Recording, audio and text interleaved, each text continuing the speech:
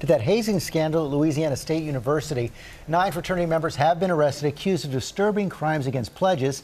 ABC's Gio Benitez here with the details. Good morning, Gio. Hey, George, good morning. The school was already in the headlines following the death of a pledge at another fraternity. And now this morning, we are learning about some incredibly disturbing allegations. Former fraternity brothers now face serious charges.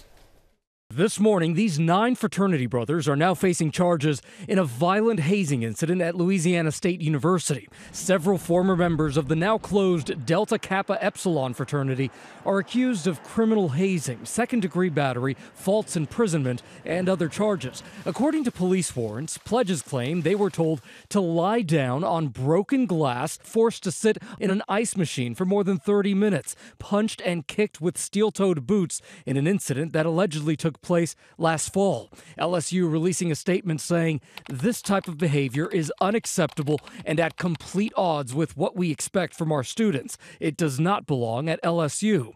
This latest incident coming just a year after Max Groover died pledging a different fraternity at LSU.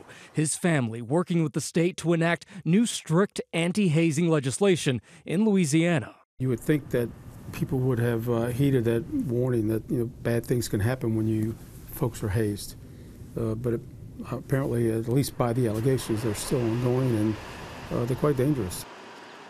And in the latest LSU case, the executive director of the fraternity's national chapter says it supports all efforts to hold individuals accountable and eradicate hazing from college campuses. Again, that LSU fraternity has now been closed. That's a start, at least. Yeah. Okay, Gio, thanks very much.